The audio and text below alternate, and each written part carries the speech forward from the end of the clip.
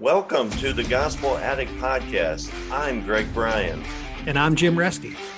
We're gospel addicts because we believe the gospel of Jesus isn't just good news, it's the best news ever.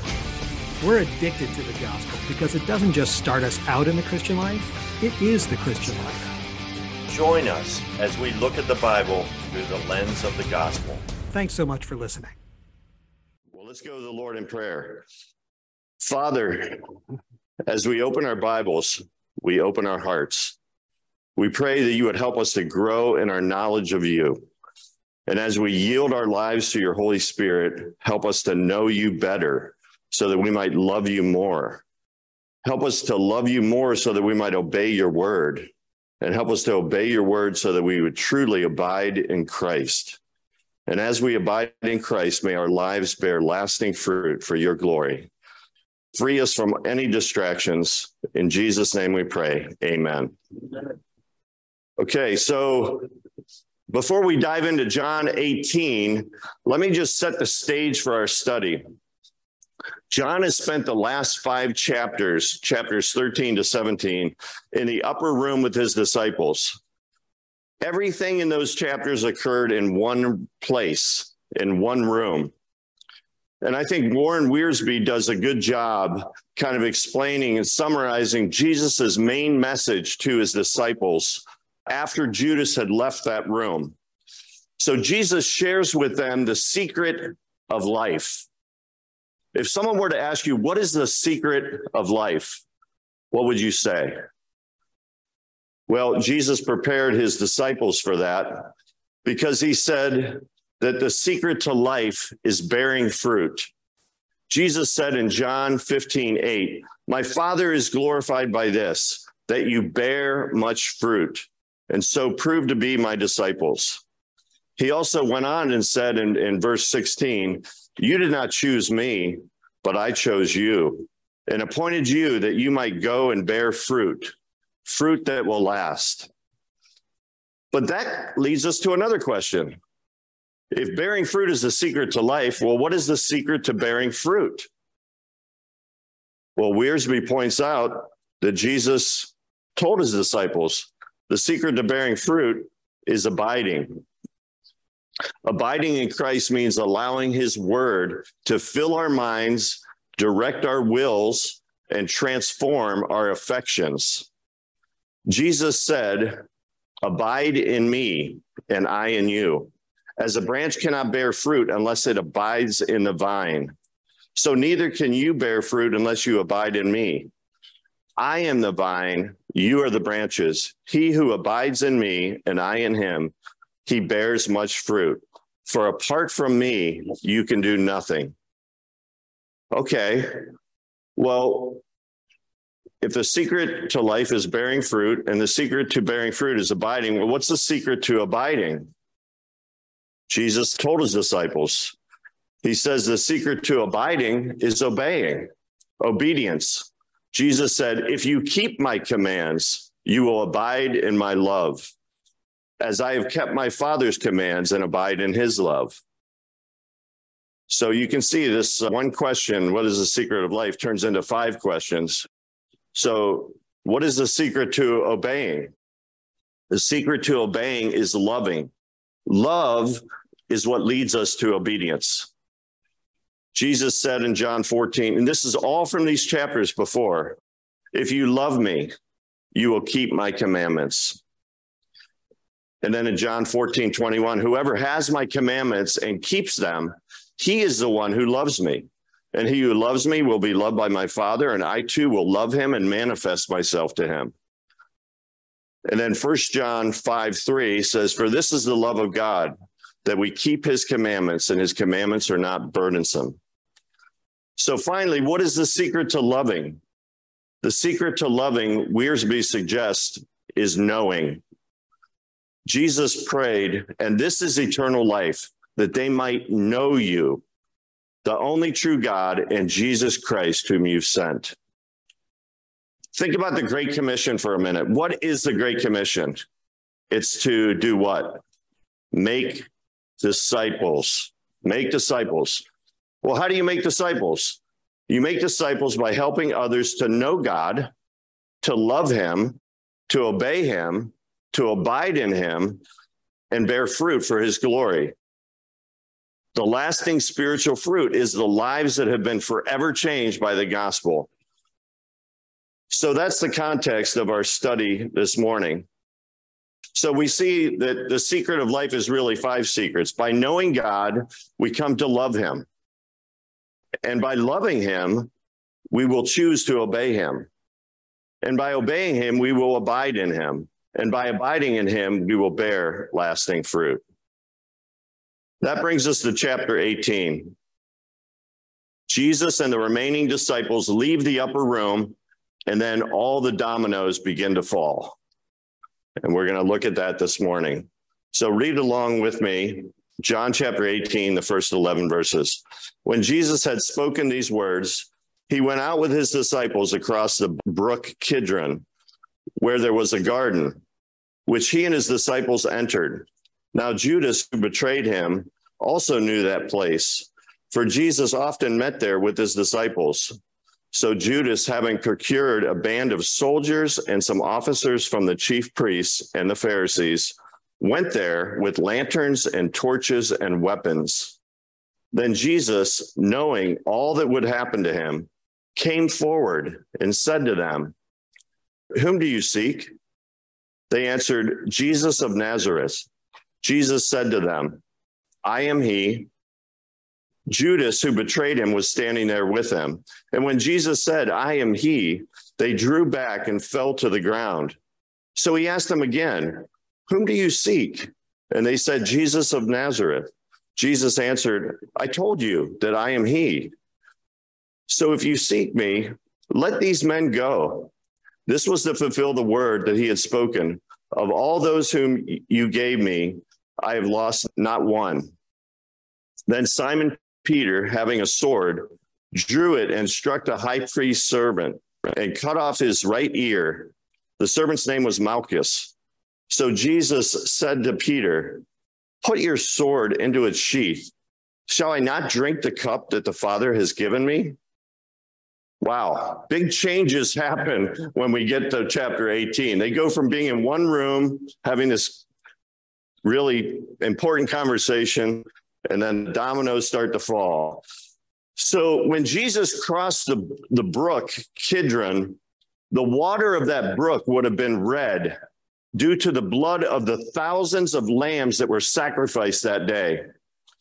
And I wonder if Jesus saw that blood and thought of his own innocent blood that would soon be shed for our sins. And it says that Jesus went to a garden, and we know that that was the Garden of Gethsemane.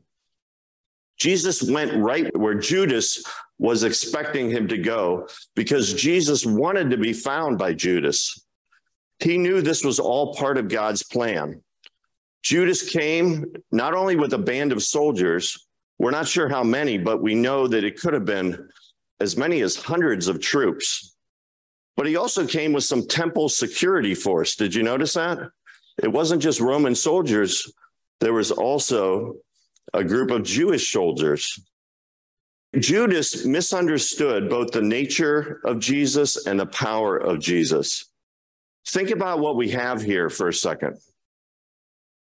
Sinless man is in an appointed garden and was about to do battle with Satan's representative.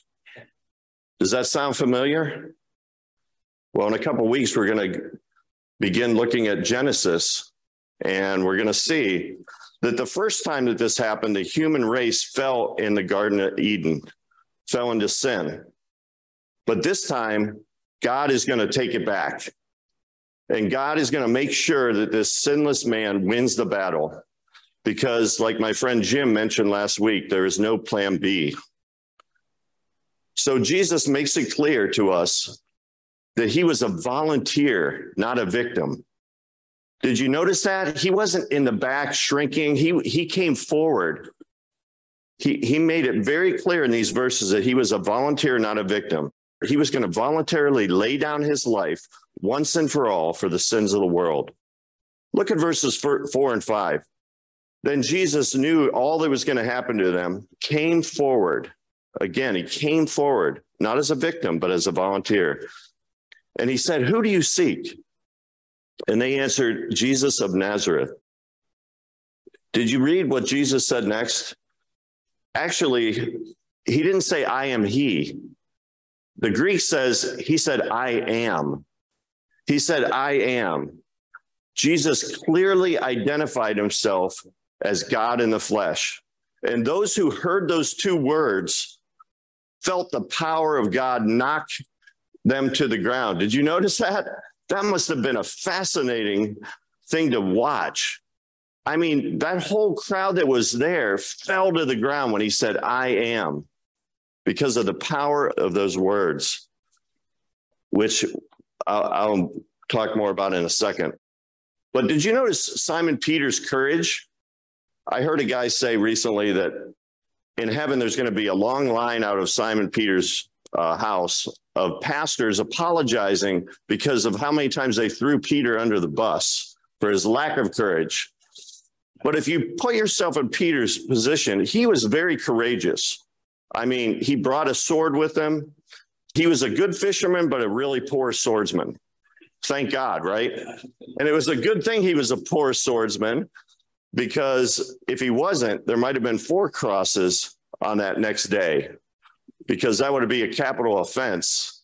When Jesus said, "I am," to that crowd, it harkens back to what God told Moses to say to the Israelites when they asked him, who sent you? God told Moses to tell the Israelites, "I am has sent me, Moses, to you." So very, very significant. Some people will tell you, well, Jesus never claimed to be God. Well, right here, he claimed to be God. And actually, they felt the power of that. So we go on in verses 12 to 18. We learn that Jesus doesn't resist being arrested, but goes voluntarily. And he faces the first of what will turn into 6 unfair trials. And meanwhile, while Peter does his best to stay near Jesus, again, an act of courage, he ends up denying Jesus when John speaks to a servant girl who's guarding the door to the courtyard to let Peter in. This is the first of what will be 3 denials of Peter. So I'm not going to spend much time here, but I just wanted you to share this with you. Jesus ends up experiencing 6 trials, and they're kind of up on the screen. The first 3 trials were kind of religious trials in front of the chief priests, but then he moves on to 3 civil trials in front of Rome, in front of Pilate. And if you like John, and we've talked about this in the last couple of weeks, there's a lot of references to the number 7. You can make it 7 trials, because we can all include that there's an ongoing trial, cosmic or universal trial, that continues to this day, as every individual on earth must decide what to do with Jesus. Could I have a volunteer read this next section? John chapter 18. Okay, Big Dan. John chapter 18, verses 19 to 27. Meanwhile, the high priest questioned Jesus about his disciples and his teaching. "I have spoken openly to the world," Jesus replied. "I always taught in synagogues or at the temple, where all the Jews come together. I said nothing in secret, so why question me? Ask those who heard me. Surely they know what I said." When Jesus said this, one of the officials nearby slapped him in the face. "Is this the way you answer the high priest?" he demanded. "If I said something wrong," Jesus replied, "testify as to what is wrong. But if I spoke the truth, why did you strike me?" Then Annas sent him bound to Caiaphas, the high priest. Meanwhile, Simon Peter was still standing there warming himself. So they asked him, "You aren't one of his disciples too, are you?" He denied it, saying, "I am not." One of the high priest's servants, a relative of the man whose ear Peter had cut off, challenged him. "Didn't I see you with him in the garden?" Again, Peter denied it, and at that moment, a rooster began to crow. So in these verses, look at verse 21. He says, "Why do you ask me? Ask those who heard what I said to them. In saying this, Jesus wasn't being uncooperative. He was only asserting his legal right. There was to be no formal charge against an accused until witnesses had been heard and been found truthful. That's why Jesus said that. And then we also learn in these verses of Peter's second and third denials. And now we get to see Jesus is going to be taken before Pilate. When I first saw this picture, if you look at Pilate, doesn't it kind of look like he's checking his texts or playing a game on his cell phone? It's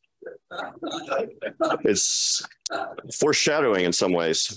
So Big Dan, can you continue reading verses 28 to 32? Then the Jewish leaders took Jesus from Caiaphas to the palace of the Roman governor. By now it was early morning, and to avoid ceremonial uncleanness, they did not enter the palace because they wanted to be able to eat the Passover. So Pilate came out to them and asked, "What charges are you bringing against this man?" "If he were not a criminal," they replied, "we would not have handed him over to you." Pilate said, "Take him yourselves and judge him by your own law." "But we have no right to execute him," they objected. This took place to fulfill what Jesus had said about the kind of death he was going to die. And then, Mike, can you bring the mic up to Doug Allen? Because I have a question for Doug. And so, Doug, instead of you asking me a question, I'm asking you a question. Yes, look at verse 28. At verse 28, it says, they led Jesus from the house of Caiaphas to the governor's headquarters. It was early in the morning. They themselves did not enter the governor's headquarters so that they would not be defiled, but could eat the Passover. This is like an apparent contradiction, because didn't Jesus eat the Passover? So a lot of people look at this verse and they say, well, look, the Bible's full of contradictions. I mean, Jesus already ate the Passover with his disciples, and the Jews are saying they haven't even eaten it yet. How do you explain that, Doug? What are your thoughts? Any thoughts? That I've never thought of. I mean, that's interesting, because, yeah, the night before Christ had celebrated the Passover. So I don't know where was Christ celebrating early, or were they celebrating late? I'm going to say Christ was probably celebrating early. Right. Okay. Well, let me help you, fill you in. And I didn't know either. So just to be fair. So, and I'm sorry, I'm just in fun. I'm putting you on the spot like this. So you enjoyed it. We learned the answer to this according to Josephus, because Josephus tells us that the Jews that were in Galilee, a different part of Israel, the northern part, began their day from sunrise to sunrise. But the Jews in Jerusalem, the more Orthodox Jews, reckoned time from sunset to sunset, which means the Galileans could eat the Passover one night before the Judeans. And actually, it works out well, because there's so many people in Jerusalem and so many sacrifices that have to be made on the temple that it helps with the volume problem. Because Josephus recorded that in one Passover, over 250,000 lambs were slaughtered at the temple. And so you couldn't do all that in one day.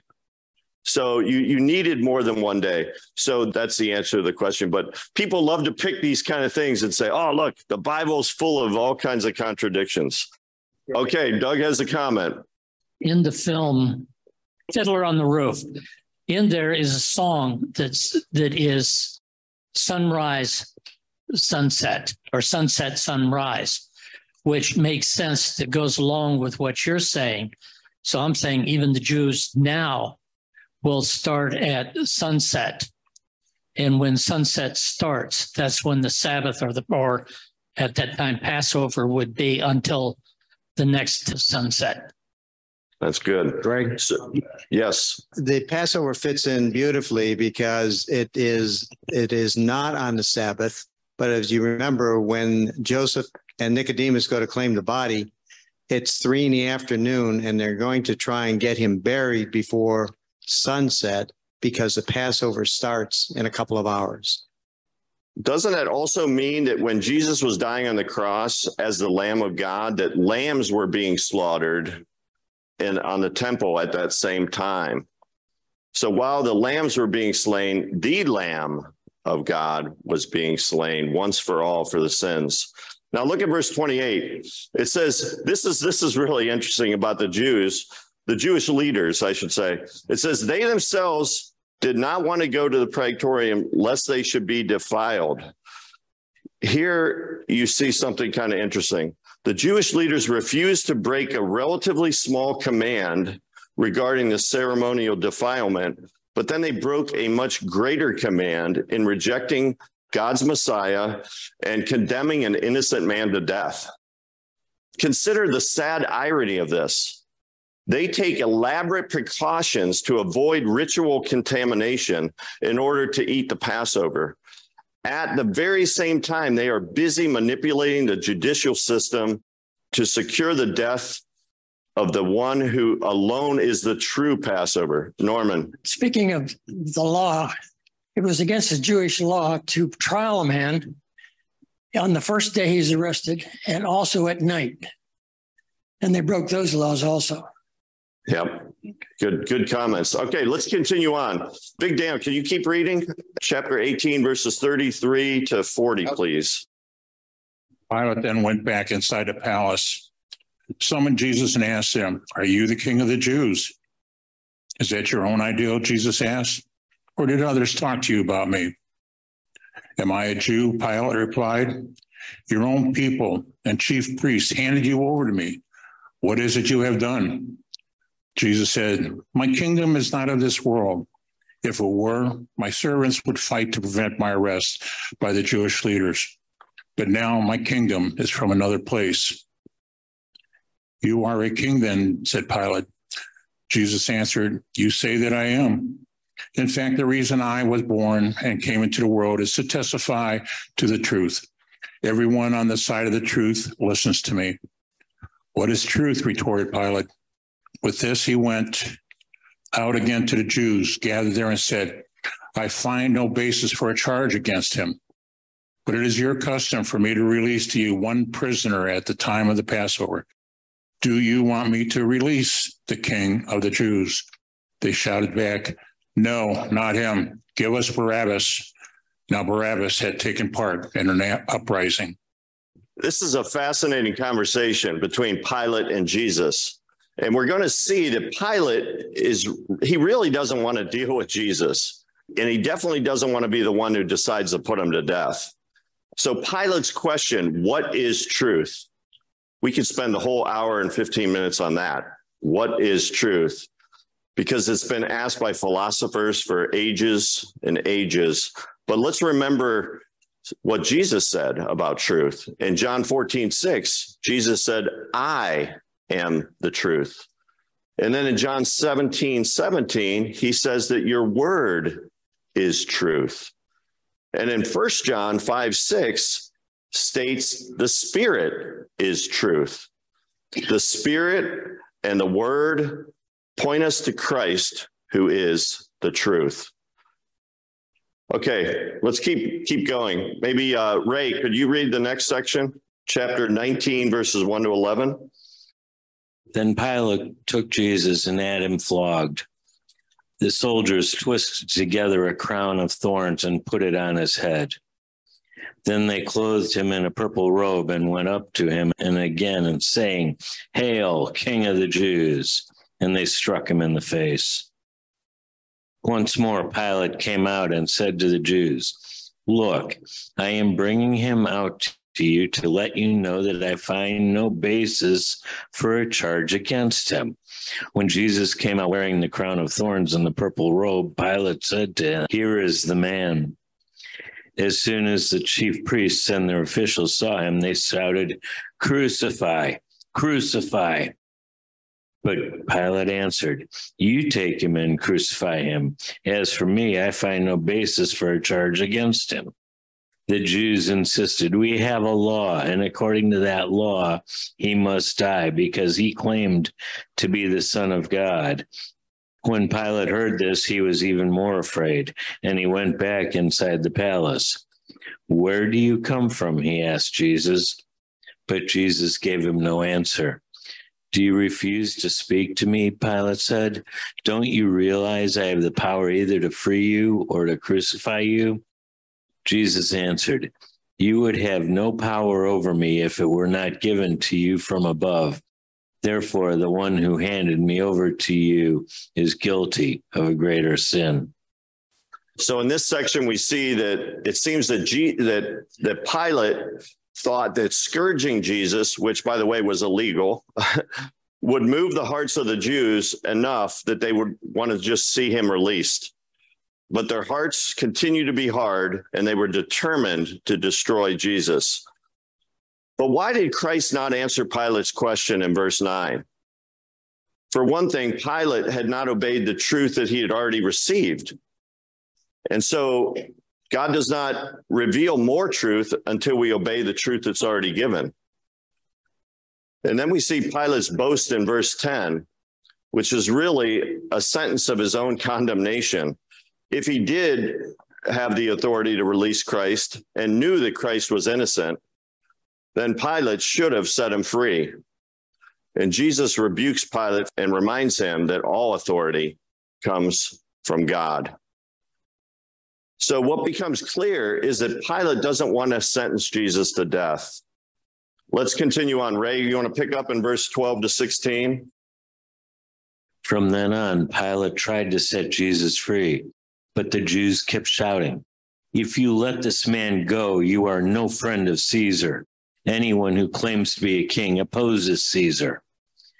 When Pilate heard this, he brought Jesus out and sat down at the judge's seat at a place known as a stone pavement, which in Aramaic is Gabbatha. It was the day of preparation of Passover week, about the 6th hour. Here is your king, Pilate said to the Jews, but they shouted, take him away, crucify him. Shall I crucify your king? Pilate asked. We have no king but Caesar, the chief priests answered. Finally, Pilate handed him over to them to be crucified. So what's interesting here is in the book of John, they're saying here, we have no king but Caesar. That was their cry. But if you look back in John chapter 6, verse 15, the Jews wanted to make Christ king at that time. And then in John 12:13, they hailed him as a king. But now they've rejected him. This is what you could call the third crisis in John's gospel. Ray, continue on in verse 17 to 22. So the soldiers took charge of Jesus. Carrying his own cross, he went out to the place of the skull, which in Aramaic is called Golgotha. Here they crucified him, and with him 2 others, one on each side, and Jesus in the middle. Pilate had a notice prepared and fastened to the cross. It read, Jesus of Nazareth, the King of the Jews. Many of the people read this sign, for the place where Jesus was crucified was near the city, and the sign was written in Aramaic, Latin, and Greek. The chief priests of the Jews protested to Pilate, do not write the King of the Jews, but this man claimed to be the King of the Jews. Pilate answered, what I have written, I have written. Pilate says, what I've written, I've written. In another ironic twist, you might say that Pilate had the last word, for he wrote the title on the cross, Jesus of Nazareth, the King of the Jews. It was customary for a Roman prisoner to wear his accusation on a placard above his head on the cross. And Christ's crime was that he made himself king. And commentators have suggested that the 3 languages, it was written in 3 different languages, represented the 3 great areas of human life: religion, the Hebrews; philosophy and culture, written in Greek; and law, written in Latin. This title also suggests the universal sin. These 3 great nations of the world participate in his death.